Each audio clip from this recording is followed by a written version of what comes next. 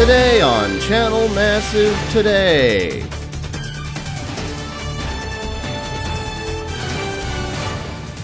Toy Story 3. Does the video game follow in the footsteps of other craptacular movie franchise games? Or will it leave you with a buzz? Lightyear, that is. I will say this, if I have to hear You've Got a Friend in Me one more time, I'm going to stab my eardrums out. All of this and more on Channel Massive Today.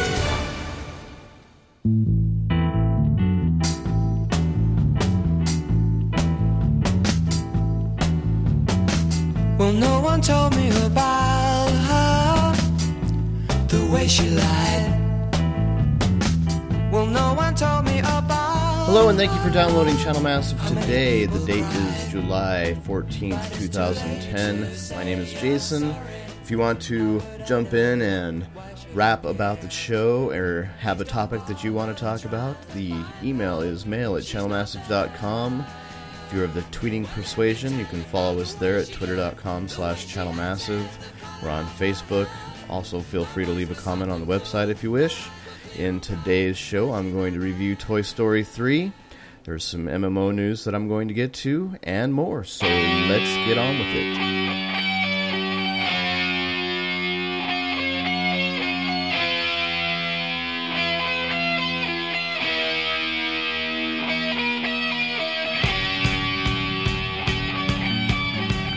Well, last week, during the great Blizzard Real ID Battle.net forum debacle of OT10, I don't even know if you could. Can you say OT10? Does that make any sense?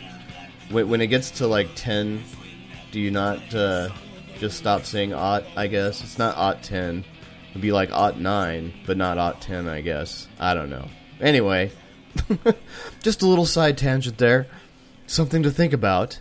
The ESRB received quite a few letters and emails about players' concerns on Blizzard's decision to include real names in their forums, and the ESRB responded to them.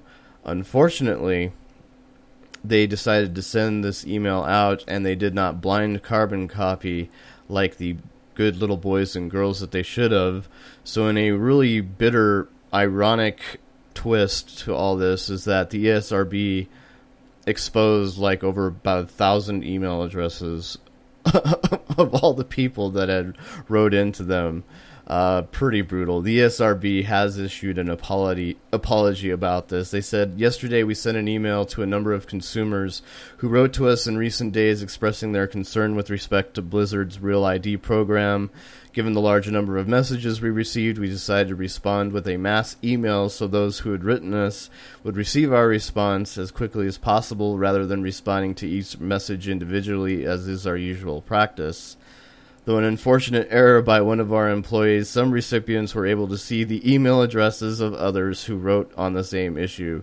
Needless to say, it was never our intention to reveal this information, and for that we were genuinely sorry. Those who write the ESRB to express their views expect and deserve to have their contact and personal information protected. In this case, we failed to do so and are doing everything we can to ensure that will not happen again in the future. So, yeah, that was... whoops. Our bad. Y'all sent in concerns about your privacy and we just screwed it all up for you. Good job, ESRB. Anyway, just thought I'd share that with you. Very, very ironic. I feel another Alanis Morissette song coming on.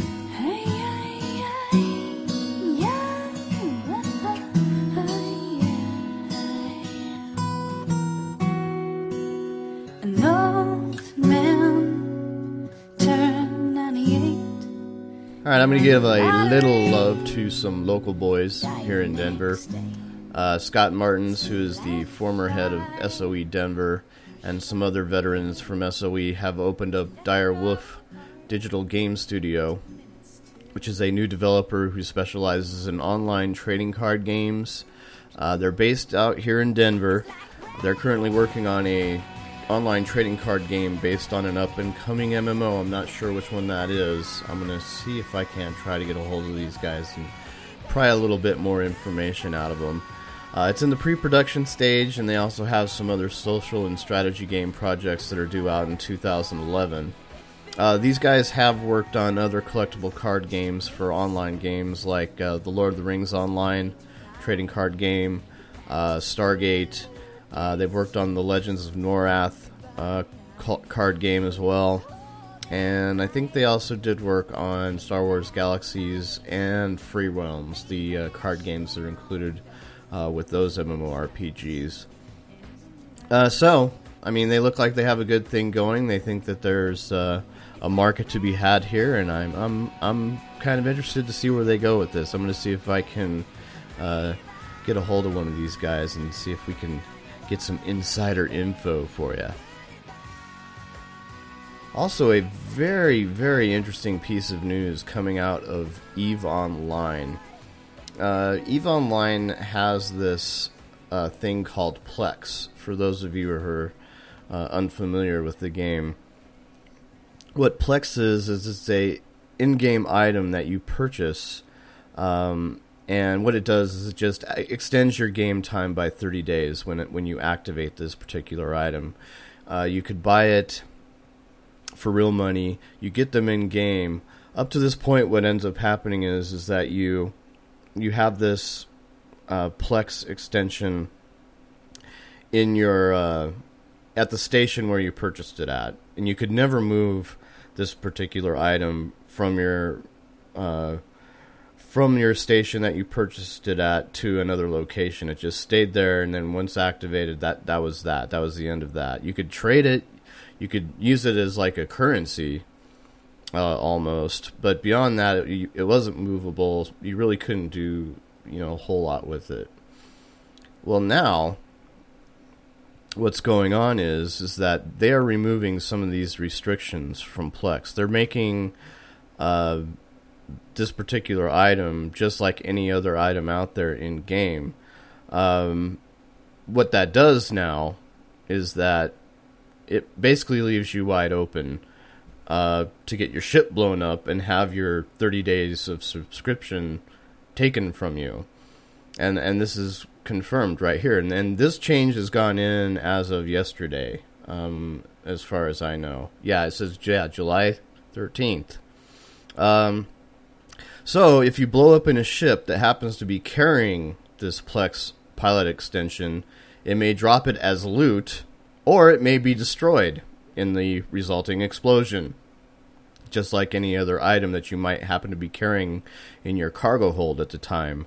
And the refund policies for this apparently are not going to be any different than any other item. So if you lose your 30-day subscription as a result of this, tough cookies. And there was a little note here from CCP Zulu, who made the announcement. He said, "Maybe we were a little crazy, yes, but we truly think the benefits outweigh the risks here. One of them is to combat the perception that Plex is a more valuable item than others in the game, which of course it isn't. Anyone who has lost a Titan, carrier, etc. knows this full well. Among the risks, of course, is that people will start losing Plex en masse and cancel their subscriptions. We will be monitoring that extremely closely, as well as other aspects of Plex trade usage patterns.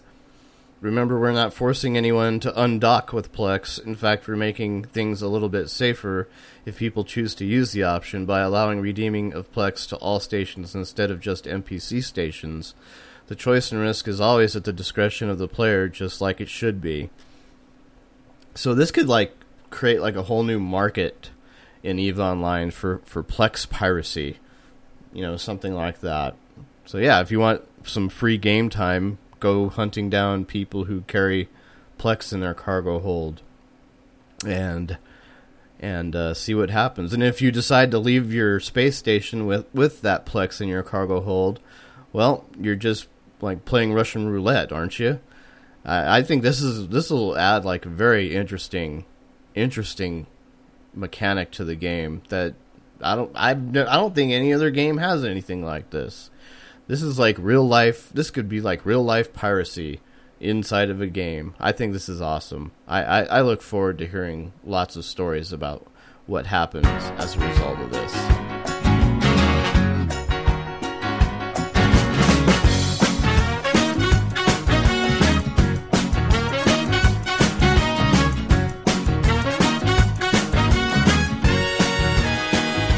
Well, if you have a kid like me, that kid is probably obsessed with Toy Story 3 right now. My son has just an undying devotion to everything Toy Story right now. It is his obsession, just horribly obsessed with it. And one day, he was watching a cartoon, and during this cartoon, a commercial came on for the Toy Story 3 video game. And he runs up to me, and he's like super excited. He's like, "Oh my God!" He's like, "I want to play Toy Story 3 game, Daddy. I want to play Toy Story 3." And I was just like, at first I just kind of like, blew him off. I was like, no, we don't need to get we don't need to get a game. It's okay. And then I thought to myself, you know what? What the hell? He loves Toy Story. I like video games. Maybe this will be a unique opportunity for me and him to kind of mess around and kind of play a video game together. Of course, he's pretty close to being 4, so he doesn't really know how to play the games yet, but he still has fun just sitting there and watching you play games. And when I went and picked up my new Xbox 360 Slim, I also picked up a copy of Toy Story 3. To see what it was like, and I knew that he would just be totally jazzed about it. So, honestly, what started out as just me thinking that this would be kind of a fun thing for me to do with my son on occasion, it actually turned out to be a pretty decent game, and I ended up playing pretty much all the way through it, and hence the reason for my review today. The graphics and sounds, the developers did a really, really good job of capturing the look and feel of Toy Story. All the characters are perfectly rendered. The environments were well done. There wasn't a level or area that felt out of place. They keep you inside of that Toy Story world there, and they keep a tight lock on it. This game is mainly a platformer, with some on-the-rails shooter moments kind of mixed in as well. You're able to play Woody, Buzz Lightyear, or Jessie. Woody can... They all have their own special abilities that they're able to take advantage of. Woody, for instance, can use his pull string to swing across certain areas, kind of like, using like a rope almost. Buzz can use his strength to fling other characters across longer distances. And Jessie can balance on small little platforms that the other characters aren't able to get to. And certain levels require that you switch between all 3 of those characters in order to clear the levels out. There are 2 main modes. One is story mode, the other is toy box mode. Story mode kind of follows a loose... I would say it's like a loose representation of what the movie is all about. So, if you have not seen Toy Story 3 and you're still looking forward to going to see Toy Story 3, I would recommend watching the movie first, and then if you want to buy the game afterwards, go ahead and do that. Because there are a couple little spoilers. There are a couple... I mean, they don't totally... some of the things in the game wouldn't totally spoil parts of the movie for you, but there are a couple of little things there. So if you don't want to know what the whole plot of the movie is, I recommend going to the movie first. If you want to buy the game after that, buy the game. That way you're not spoiling anything for yourself as far as the movie is concerned. Story mode's a little bit too short for my taste. It takes you through 8 different levels. And those levels can range anywhere from kind of like jumping puzzles almost to, like on the rail shoot 'em up kind of deal. Those are pretty fun. All those levels are done extremely well. they do capture some of the feel of the movie and some of the scenarios that you'd be familiar with if you had seen the movie before. Some levels obviously are way better than others. In fact, unfortunately, the very first level I thought was not very well done at all. But as the game progresses, you get some really just fun stuff out of there. You actually get to play the Buzz Lightyear game that the Toy Rex was so obsessed with playing in the second movie. So that's kind of fun. And then there's also some other levels there which require you to play all three of those characters in order to get through particular levels. And in fact, those particular levels are the best ones out of them all, in my opinion. And I kind of wish they would have taken it a little bit further. Kind of like what they do with the Lego games, where each one of those Lego characters has kind of like a special ability, and only through a combination of, using certain characters' abilities are you able to get through certain parts of the levels that you need to get to. And I kind of wish they would have included other characters like Slink, the Slinky Dog, or T-Rex, and Ham, Mr. Potato Head. I kind of wish they would have had like more characters for you to play with, as opposed to just sticking with the main three as playable characters. Toy Box mode is like an open world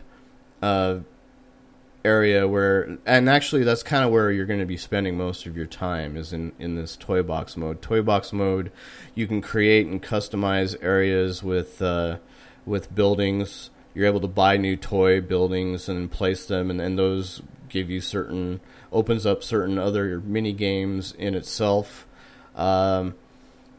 One particular mode, you can, when you purchase some of these mini race cars, you can go to a track and run races around a track and collect all sorts of stuff there, do all sorts of crazy tricks in your car. You can also purchase like Zurg Spaceport, and when you purchase Zurg Spaceport, it'll open up a whole new game for you in itself right there.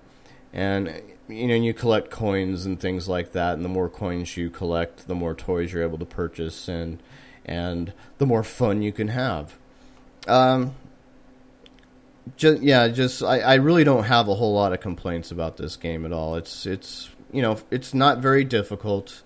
You're not going to run into any major challenges in there because it's geared towards children. And that's the way it should be. But that's not to say that the game isn't fun for adults as well. It's just, if you're looking for like, a hardcore gaming challenge, you're not going to find it in this particular type of game, because that's just how it is. It's not made for adults. It's made for children. I think one of the major complaints I have about it is that, you can't play with any other character besides Woody, Buzz, or Jessie. I kind of wish they would have included some more characters there. I also wish they would have expanded the main story a little bit and kind of focused a little bit more on the story mode as opposed to the Toy Box mode. Not saying that Toy Box mode isn't fun in itself, but the story mode, I think they probably could have spent a little bit more time on there as well. As far as a score, I don't know. I'd give it a fairly high score for a game. I'd score it like an 8 out of 10, at least. It's very well done, very well polished. I highly recommend it. If you're a fan of the Toy Story games, this is perfect for you. And plus, it's just one of the better video game based off of a movie games that I've seen come out in a long time. And trust me, there's a lot of crap out there that you'd have to sort through and sift through in order to get a game like this kind of quality when it comes to movie franchise video games are concerned. So there you go. Those are my thoughts on Toy Story 3. I say go out and get it. If you want to participate in the next show, which should be tomorrow, barring any other unforeseen emergencies that I had yesterday, which I'm not going to get into, but you can always email me at mail@channelmassive.com. The Twitter feed, as always, twitter.com/channelmassive. Leave a comment on the website. We will see you bright and early tomorrow morning. I will talk about... I'll get a little bit more into the competitive gaming debate that I had with Mark and Noah on the weekly show last week. I'm also going to talk a little bit about some more MMO news that I have for you and some other things as well. Have a good one. We'll see you then.